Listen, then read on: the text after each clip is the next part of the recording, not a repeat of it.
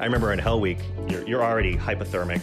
They strip you down to your bike shorts, and you're laying on a metal dock, and they're spraying you with ice-cold water from a fire hose. You're shivering so violently that your body is bouncing off the pier, and you can't even control your convulsions. And I just remember some of us just bursting into ridiculous laughter because we couldn't comprehend how horrible the situation was, so we just started laughing. Embracing the suck. It's something we've all had to do more of this year. This is why Brent Gleason, who's a Navy SEAL combat veteran with multiple tours to Iraq, Africa, and other places of war, is a perfect guest for this week's show. Brent served on SEAL Team 5. After his service, he became an accomplished entrepreneur, author, and acclaimed speaker. And he recently wrote this great book called Embrace the Suck. It comes out today everywhere books are sold. The foreword is written by David Goggins, the serial badass and ultra runner, and who happened to be Brent's SEAL Team classmate. Brent is a San Diego local, so I was really lucky I got a chance to sit down with Brent and talk to him about everything from how to use this principle of embracing the suck in adventures, in marriage and relationships, in raising kids, and pretty much in dealing with life as we know it today during a pandemic.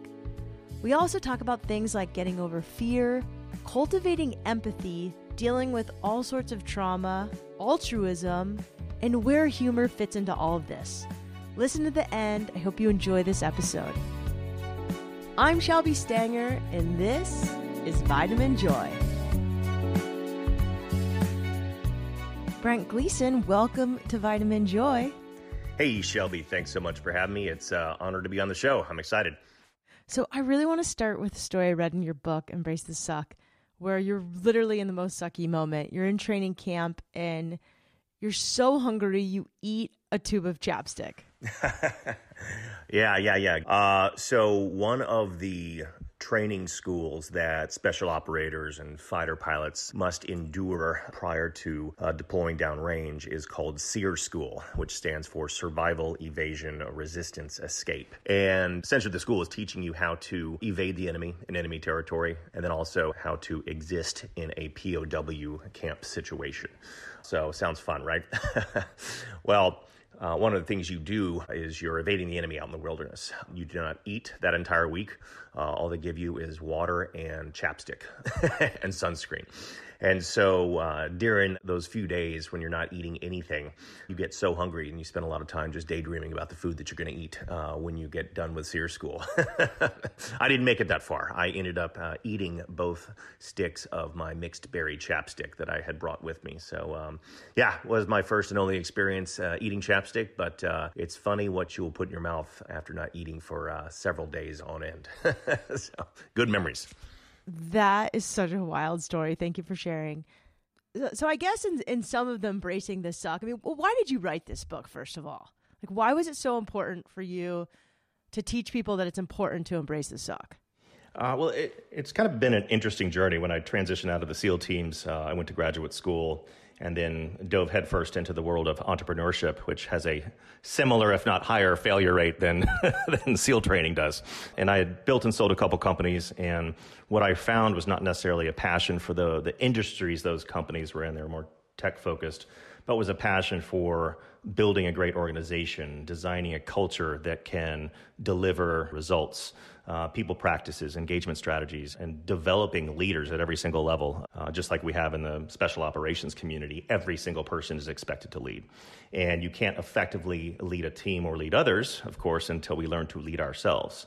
Personal discipline, personal accountability, the right mindset. Leadership in large part is about an ongoing journey of transformation.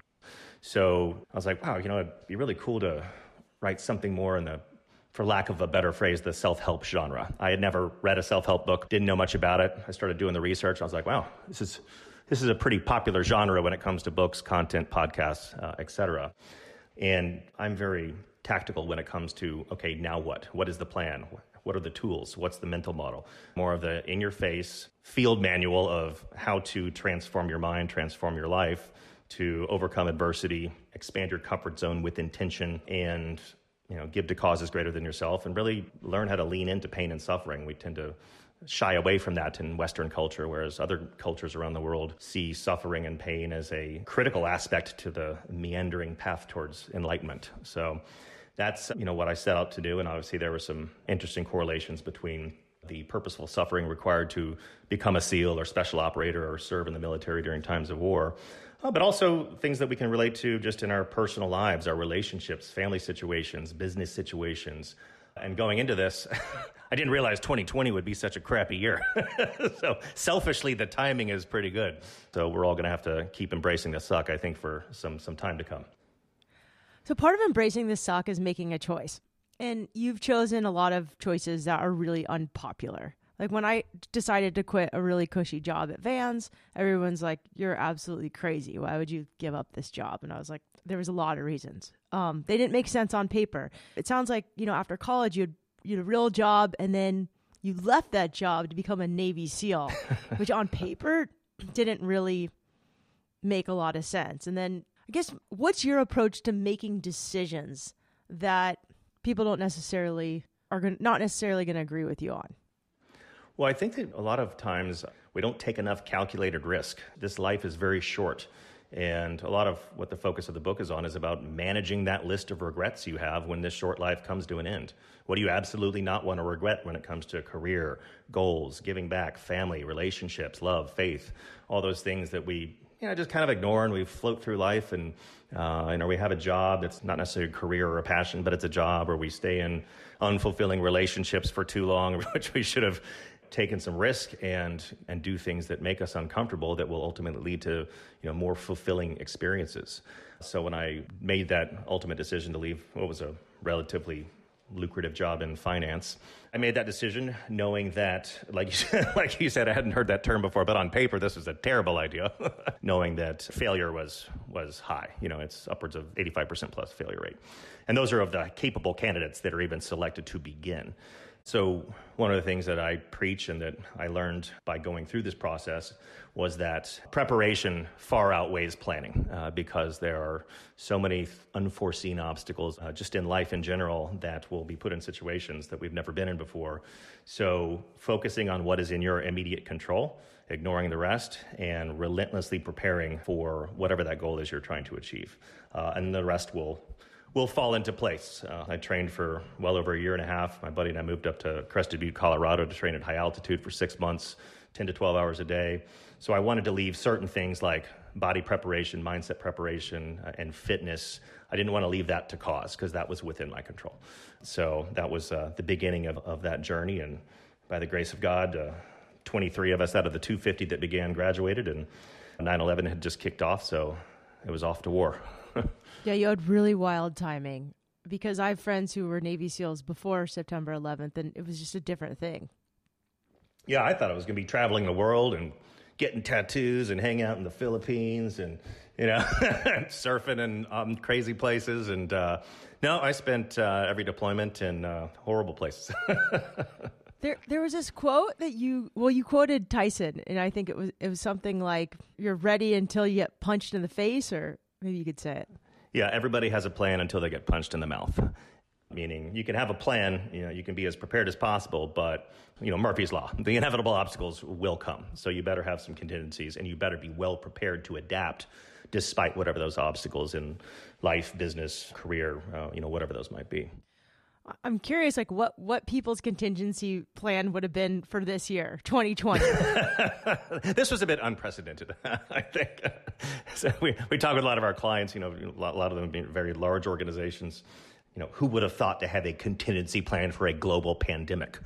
These types of things come around every 100 years plus. But this has been interesting to see, when you look at the silver lining. And again, a lot of what the book is about is like finding the opportunity amidst the chaos.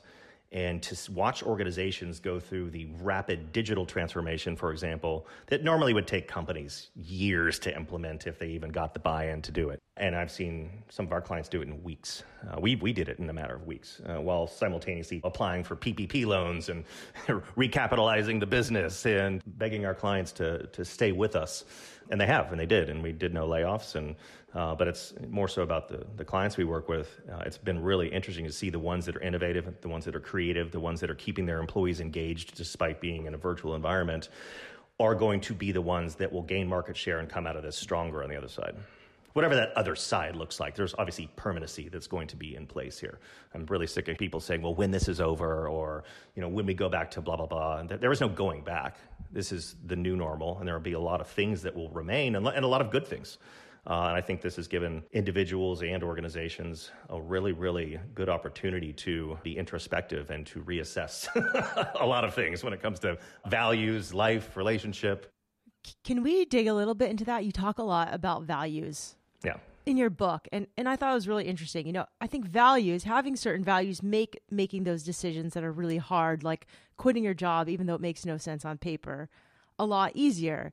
And there was something that really stuck out in your book. And it was like, you could choose this path that's predictable and comfortable, but then you're going to have like depression and boredom and all these other things. Like you might have a really good paycheck, but you might have all these other things. Yeah.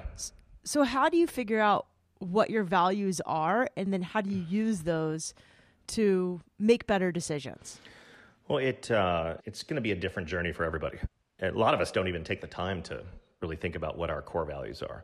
I mean, you think about a brand or a company, an organization, a sports team. Most of them these days understand the importance of having a specific set of core values or a culture manifesto, something people can emotionally connect to, something they make decisions based on. The SEAL ethos, for example, wasn't designed until 2005. We'd been moving at the speed of war for 4 years, and we never thought about, well, what are our core values? How do we define our culture? And how do we articulate who we are, who we want to bring into this community, and how we use those values to do our job successfully? So if high-performing organizations and teams do that, why wouldn't we do that for ourselves or for our families? I think families should have a sort of a culture manifesto or a set of values that, parents and children can talk about, can connect to, can use, when there's a coaching moment, when things aren't going so well, or to use when celebrating wins. But bringing it back to the values, well, that was great. I love the way you did that, and you worked really hard, and it kind of goes back to our family value of blah, blah, blah, blah, blah. Wait, do you have one at your family? I mean, you have a big family. Three kids, yeah. One on the way? Yeah, I got 3, and we decided 2020 wasn't crazy enough, so let's have another human. Did you get a Peloton too? Like that's the thing. You had a puppy, a Peloton, and a baby. Yeah, I fought the Peloton for some reason for a bit, but it's been a game changer. But no, I mean, designing your core values takes reflection, and it takes ideation. And values need to be authentic. They need to be real. They can be sloppy. They can be funny. That doesn't have to be a word. It can be a phrase. But like for me, and for my family, giving back is one of, a very, very serious core value. I'm on the executive board of the SEAL Family Foundation. Obviously, military service is a form of giving back. I mentor guys into the SEAL program. My wife and we're an ambassador family for March of Dimes. It's something that's important to us. And I don't mean in the sense that social interactivity and status. No, we really actually care. And obviously, I talk about in the book, too, where, oftentimes we make a lot of decisions outside of what our values are. Or we've never thought about what those values should be, or we think we have a certain set of values and they just suck. They're shit. Therefore, we're not making the right choices. So it's important in the sense to use a certain set of values to design the life that you want and limit your choices from things outside of those values. So one of your values you said was giving back. That's important. What else in your family is something that, if you don't mind, you feel comfortable sharing? Yeah, giving back. Fearlessness is one. We want to teach our children to be, relentless in their pursuit of things they're passionate about, to take risk, calculated risk, not blind, dumb risk. So let's talk about the difference between that real quick before you keep going, because you keep saying calculated risk, and my other podcast is Wild Ideas Worth Living, and it's a lot of uncalculated risks. I like uncalculated risk too, but but in the sense that if you have an idea or a goal that seems risky, it seems beyond your comfort zone, it seems somewhat unattainable, something that people are telling you shouldn't do. You have it so good right now. Why would you want to mess all that up? But you feel a calling. You feel like a fire burning inside you. Something that a voice is telling you, like, I need to do this. Just like my transition to the SEAL teams, or certain decisions I made in entrepreneurship, or even marrying my wife. We got married 3 months after meeting. But it's about weighing the odds, assessing, what is the objective?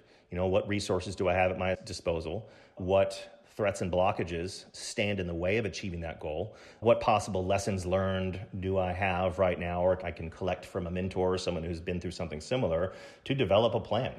Then maybe you're taking risk by definition, but you have a executable plan, and you know the things you need to do and to execute to mitigate risk as much as possible. Again, going back to focusing on what's in your control and not dismissing or completely ignoring what is out of your control, because you want to have situational awareness. But people who embrace the suck effectively maintain, in the book I refer to being in your 3-foot world, maintaining focus on what you can execute on, what you're going to have the highest level of impact on. And research shows that people who do that and are effective in doing that are more fulfilled and they're more confident because they achieve more of the goals they set out to. I love that. So you have fearlessness, you have giving back. Is there any other values within your family? We've got a lot of parents who listen to this show. Passion. Passion is another one that I think sometimes that can sound a little cliche, but finding things that you are passionate about doing. And we are always going to be more successful in any endeavor in life if we're doing something that aligns with our passions and aligns with our values. Kind of going back to your comment about, you can have a job and you might have a fat paycheck, but if you're not really passionate about it, you're ultimately going to be unfulfilled. And you're ultimately going to be spending time doing things that won't bring deep meaning to your life, or things that you're going to want to talk about later to your grandkids. Oh, well, I was an investment banker for many years and I made so much money, but God, that was boring. It was like, or maybe there's, the old school method of like, I'm going to make a ton of money and retire at 50 or 40 or whatever it is, and then I'll go have fun. I think we need to have a better balance in life when it comes to wellness, mental health, when it comes to how we generate revenue and make money. And then again, I think the pandemic and COVID-19 has forced a lot of us to reassess how we spend time, how we spend our money, and how we think about the meaning in our relationships and our families and how we interact with our spouse or our children. I was traveling nonstop before this hit. And lo and behold, I went from traveling every week to traveling no week. Traveled twice since March. So, but it's been great to be able to always be available. I hope you sense a slight bit of sarcasm in there, because I am always available now. Every couple should, no couple should spend as much time or family as we all are. No. We are. And I'm sure, I can know exactly what you're going through. So I just tried to tell my partner today, I was like, why don't you go to like Palm Springs today? It'd be so fun. I can have the house to myself. Or I just sent him surfing right now. It's all good. I know. I always joked that Nicole, my wife, was telling me, we got to get you off the road. You're traveling too much. And now she's like, when is your next trip? So embracing the suck, it doesn't just have to apply to like being a Navy SEAL. It applies to parenting, relationships. So talk to me a little bit about how embracing this suck like applies to those two things, relationships and parenting. Yeah, obviously there's, relationships are a perfect example because, they're messy, they're imperfect because they are made up of humans, and humans are flawed and fallible. And, we make mistakes, we lack empathy sometimes, we lose our temper, or we just do stupid shit. And it goes back to one of our other values and one of my personal values, and one I learned from the special operations community and now in business, is accountability and taking ownership. And it's not always easy to do in a relationship. Sometimes my wife's like, you need to start practicing what you preach, because I'm imperfect as well. 2020 is a perfect example, and our lives are turned upside down, or, people are getting divorced. People are in financial strain. People need to think about their kids' mental health, sitting on Zoom meetings all day long instead of being at school. We've got a high schooler our little ones are actually in school, and our high schooler sits in Zoom meetings literally for like 6 straight hours, and he's a freshman. He has had 0 high school experience thus far.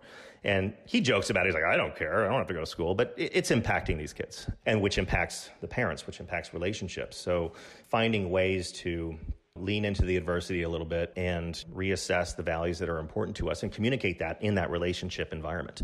I talk a lot in the book about, when it comes to suffering, we are not meant to suffer in solitude as humans.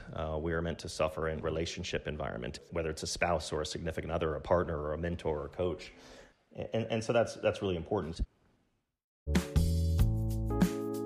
We're going to take a quick break. When we come back, Brent and I talk about empathy, dealing with trauma, and how we can use humor to embrace the suck.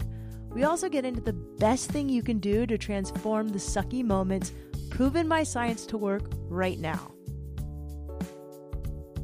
Hey everyone, I just wanted to take a minute to say thank you for listening to this show. It brings me a ton of joy, and I really hope it does for you too. I'm always open to feedback, suggestions. Just message me on Instagram at Shelby Stanger, or better yet, send me an email through my website, which is shelbystanger.com. Also, for 2021, I've been asked by a bunch of you guys to launch more classes. So right now, I've reformatted and re-recorded my podcast class, so it's on demand and you can take it anytime, anywhere. It's called Zero BS Podcasting because there's really no BS. We get right into action steps to help you launch, grow, and monetize your show. There's a full equipment list with everything you need to buy and a business plan template for you so you can get going and get growing. Just go to shelbystanger.com/courses to sign up. And if you enter the code FRIENDOFShelby, you'll get 50% off the full price for a limited time. Also, in the upcoming weeks, I'll be offering a free class to help you take your wild goals and make them a reality for 2021. It's an exercise I do every year, and it's been a game changer for me, so I wanted to offer it to all of you. So sign up for the email newsletter to take advantage of the free class. Just go to shelbystanger.com. That's SHELBYSTANGER.com. What I heard from you and what I read in the book is that, you know, there's going to be sucky times with relationships, with family, but having empathy and talking about it and communicating sort of makes that suck easier. I don't know. Am I getting it? No, you are getting it. I was joking, with the group we were coaching today in the 5 tiers. The 5th tier is where you want to be with high levels of empathy and emotional intelligence. And I was joking that I fall usually immediately into tier 1 and tier 2. And sometimes, not to categorize this from a gender perspective, but men fall into the immediate tier 2 of problem solve. Got to problem solve right now. We got a problem. I'm going to fix it. And then I was joking that the tier 1 is dismissive. You're just dismissive. You're like, you know what? Get over it. Get some real problems. Embrace the suck. So I was kind of joking that sometimes, and I'm working on this in my own personal transformation journey, is that I immediately go into tier 2. And then if the episode goes on past a certain period of time, I go into dismissiveness. I'm like, okay, we've talked about this enough. Let's get over it. Move on. As opposed to evolving into being empathetic and understanding how you're feeling. I can imagine that, this is making you feel very stressed or upset or sad. And instead of trying to immediately solve the problem, you see that a lot in relationships, sometimes more so with the male species. But again, it's something to be aware of. That's where self-awareness is really critically important into that transformation journey and within relationships, of course. So we understand how our behavior impacts others. I'm just laughing because my partner will go into dismissive if I complain about anything like clothing or anything. He'll be like, get over it. Yeah, get some real problems. What are you talking about? Exactly. I did that with my kids too. My last combat deployment was in Africa. You know what it's like over there? They're like, yeah, Dad, you tell us every other day. I can only imagine having a dad that was a SEAL. Like, that's way different than saying, I walked 5 miles in the snow. You're like, no, I walked in Africa. Yeah, you have some good stories that they can't really... Well, interestingly on that, my wife is more of the tougher one on the kids. And it's kind of weird because it's counterintuitive to what you would think based on someone with my background. And maybe it's, not to get too deep, but, guilt or, things that I've seen, things that I've done where I tend to err more on the side of levity and saying yes too much or just saying, why does it really matter? Do we need to say no to everything? Let's just say yes. Yeah, no, my wife is a little bit more of the militant one in the house, interestingly enough. That's so interesting. Can we talk about where humor fits in? Because, there's some ball busting in the Navy SEALs and you're in really traumatic, heavy situations. How can humor help us embrace the suck? And where does it help you in your life today? And, as you may recall, actually, that journey, it starts, with the arduous nature of that brutal training. But humor plays a huge role in the ability to overcome adversity. And I don't just mean, having a positive mental attitude. I mean, actual humor. I remember in Hell Week, during some of the just worst times you could ever imagine, there's one evolution called I mean, all the evolutions are terrible, but one called Steel Pier. It's, you're already hypothermic. They strip you down to your bike shorts, and you're laying on a metal dock, and they're spraying you with ice cold water from a fire hose for a long time. You're shivering so violently that your body is bouncing off the pier, and you can't even control your convulsions. And I just remember some of us just bursting into such like ridiculous laughter because we couldn't comprehend how horrible the situation was, so we just started laughing. And you saw that type of attitude carry on, and the people that couldn't compartmentalize in a healthy way and couldn't bring levity to the horrific nature of the current existence they were in typically didn't make it because they let that break them. And that's the same thing with any type of adverse situations. I wrote about some of them in the book. I mean, some of the most amazing, inspirational, and funny people I know have been through some of the most horrific experiences, like my friend and teammate Jason Redman, a great combat leader, shot multiple times in the face, neck, chest, and arm, survived, walked unaccompanied to the medevac helicopter, and he was the one who got upset with people coming into his hospital room crying over his wounds and what had happened and all this stuff, and he was like, no. This is a room for rapid recovery. It's a room of humor, of fun, of enlightenment, and I will recover. And he hung a sign on his door that, caught the attention of the then President George W. Bush. He was invited to the White House, but he's still like that. He's the happiest, most motivated and motivational people I know. But he's just funny as hell. And you see a lot of that. I got a lot of that in the SEAL teams where when it's time to work, it's very serious. But I mean, guys would even, not to bring too much levity to this, but sometimes guys would even be making like jokes and movie quotes over the radio on real combat missions. Which, after a couple of minutes of that, commander would be like, get off the radio. What are you guys doing? But that's probably healthy because it's like so stressful and traumatic.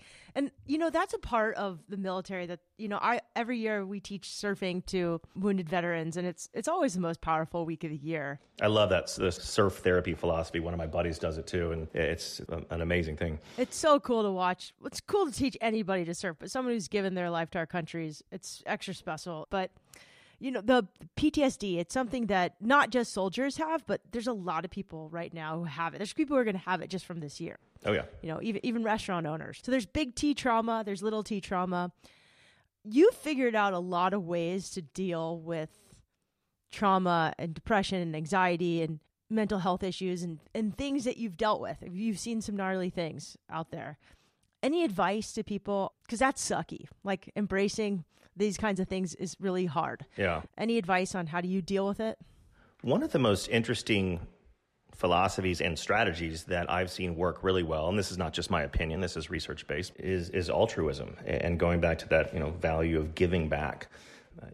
All combat veterans or veterans who've been in combat situations have some level of post-traumatic stress, or kind of going back to what I call like the layers of guilt, and the guilt for the things you've seen, the things you've done, the people you couldn't save, leaving people on the battlefield and pursuing a different career, those types of things like that. And that all kind of plays into some of the symptoms and impacts of post-traumatic stress. And like you said, you can have that from a car wreck or a bad relationship or a financial loss or losing a small business.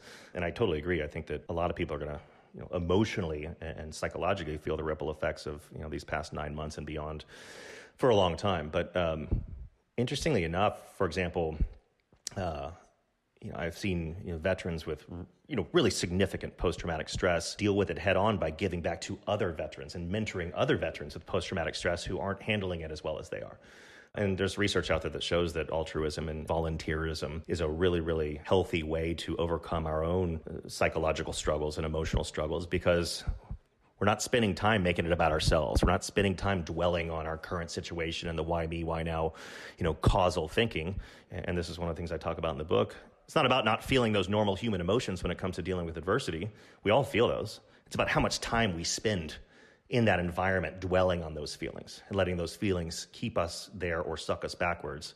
It's about finding a way to move quickly into action-oriented thinking and developing a new plan and finding a new way to heal yourself or heal others, and then executing that plan and then continue to move forward. So that's one of the things that I found to be a really, really healthy way for individuals to overcome, their own challenges, is by making it less about themselves and making it about other people, because there's always someone who has it worse than you. But you're right. Being of service to others is so powerful. and it not only gets you out of your head. I mean, it's helpful all around. And I love that message. And I hope you keep saying that at every single talk you give to, because it's so impactful. There's one more, though. There's one more that I think is critically important. And the other is wellness activities. One of my friends here in Rancho Santa Fe, Army Ranger officer, Special Operations Command. Not only does he have post-traumatic stress, but like a lot, he has survivor's guilt. In his convoy, his Humvee hit a IED. Everybody died except for him. Everybody died except for him. And, you have survivor's guilt in that type of team setting just because you're alive. And I can't tell you how many funerals I've been to. I didn't realize that was going to be part of the experience going into it. But one of the things he's done is he got into ultramarathon running. And it's been really, really therapeutic. It's not good for his body, but it's been really therapeutic for his mind and his soul and his emotion, because the chemical reactions that happen in our body when we engage in fitness activities, wellness activities, meditation, yoga, surfing, physically and emotionally, at least for a short period of time, to feel anxiety or stress after a hard workout or a long run. You physically can't. It gives you time for reflection, and usually it's in a positive way because of your body's physical activity. Some of the greatest stupid ideas I've ever had are when I'm doing a long swim or a long run. But at the same time, also healthy for me when I'm, my wife can see that I'm kind of going down a dark place, or she's known me long enough. She's like, don't do it. Let's change the environment. Let's go for a run or do something like that. So fitness and wellness activities are also critically important for that. Yeah, so I'm curious, where do you get your vitamin joy these days? Like, what do? You said you run, you swim. Yeah, the Peloton has been better for my back. But so I don't do as many long runs, but a lot of Peloton, swimming, just strength training. And my wife keeps trying to get me to do yoga with her, so I'm trying to be open-minded about that too. So, and then again, just other things like healthy sleep patterns, like going to bed at a decent hour, getting up early, eating healthy, eating clean. Maybe for some of us in 2020, drinking less. Sometimes we have a tendency to self-medicate in an unhealthy way, but there's healthy ways to self-medicate too. Brent, it's been a real joy to talk to you. Do you surf by any chance? Not well. So we should probably talk about that. You live so close. We have a couple boards for you. I know. I really have no excuse. I've lived here for 20 years. That's okay. You are from Texas, so we'll give you a hall pass. Okay, last question. How do you stay calm? So a lot of the listeners for this show are athletes, and they do action sports, outdoor sports. How do you stay calm when you're scared? I'm terrified of big waves, and it's hard for me to stay calm every time. Yeah. Interesting. I think it's just really about making incremental small choices to address whatever fears we have head on. We all have fears or things that make us uncomfortable or things that suck that we ultimately need to do. Like, for example, you're passionate about surfing, but you're scared of big waves. Well, kind of like I talk about in the book, the whole, David's philosophy of do something that sucks every day. Well, go face those big waves more often. And the more often, I saw your facial expression right there. I was like, no. The more often we face those fears, just whether it's in combat or the things that make us uncomfortable in business or our careers or relationships. I could be better at practicing what I preach in this regard too. But, the more we're intentional about getting out of our comfort zone, the more that area expands. And the things that we used to fear or that used to seem insurmountable become normal. And then you move the goalposts and you do it again. I think it's getting harder because I'm getting older and my body's like, no, you should be making babies and caring for them and not surfing big waves. It's so weird. That 100% play. I remember the stupid stuff I used to do skiing. I played rugby for 4 years, 8 concussions. My worst concussion was from skiing, not from rugby. Wow. Because of all the dumb shit I used to try. And now stuff that I would never do now. I'm like, I'm just going to, cruise down and go have a beer. I ask all of the guests who come on this show this question.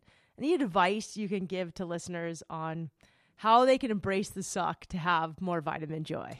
Yeah, I think it's really about being intentional in how we change the narrative in our minds about what true adversity really is. And that can be done in practice. It can be done in mentorship with others. It can be done in reading and learning and being in a constant state of kaizen, which is the Japanese word for continuous improvement. Reassessing or defining what our core values are and how we can align those core values to drive us to take the actions necessary to achieve goals or improve our relationships or be better parents or just be better stewards for the world in general. and finding other ways to give to causes greater than ourselves will help us live a more fulfilling, more meaningful life, whatever definition that is for any person.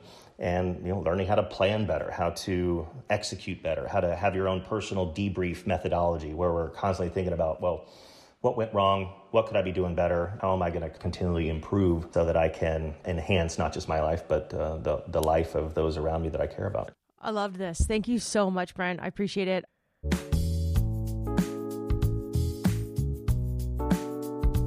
Brent Gleason, thank you so much for coming on this show. You can get Brent's book everywhere books are sold. I'll also link to it in the show notes. Just go to shelbystanger.com/vitamin joy. Personally, I think it's a great gift to give to someone right now. You can get it anywhere books are sold.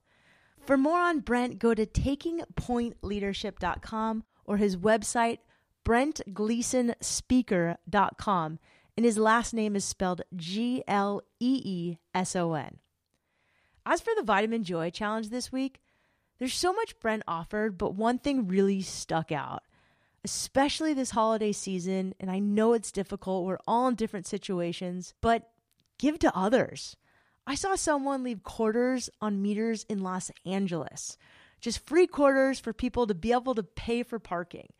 There's simple things like that we can do to give others so much more joy in the world.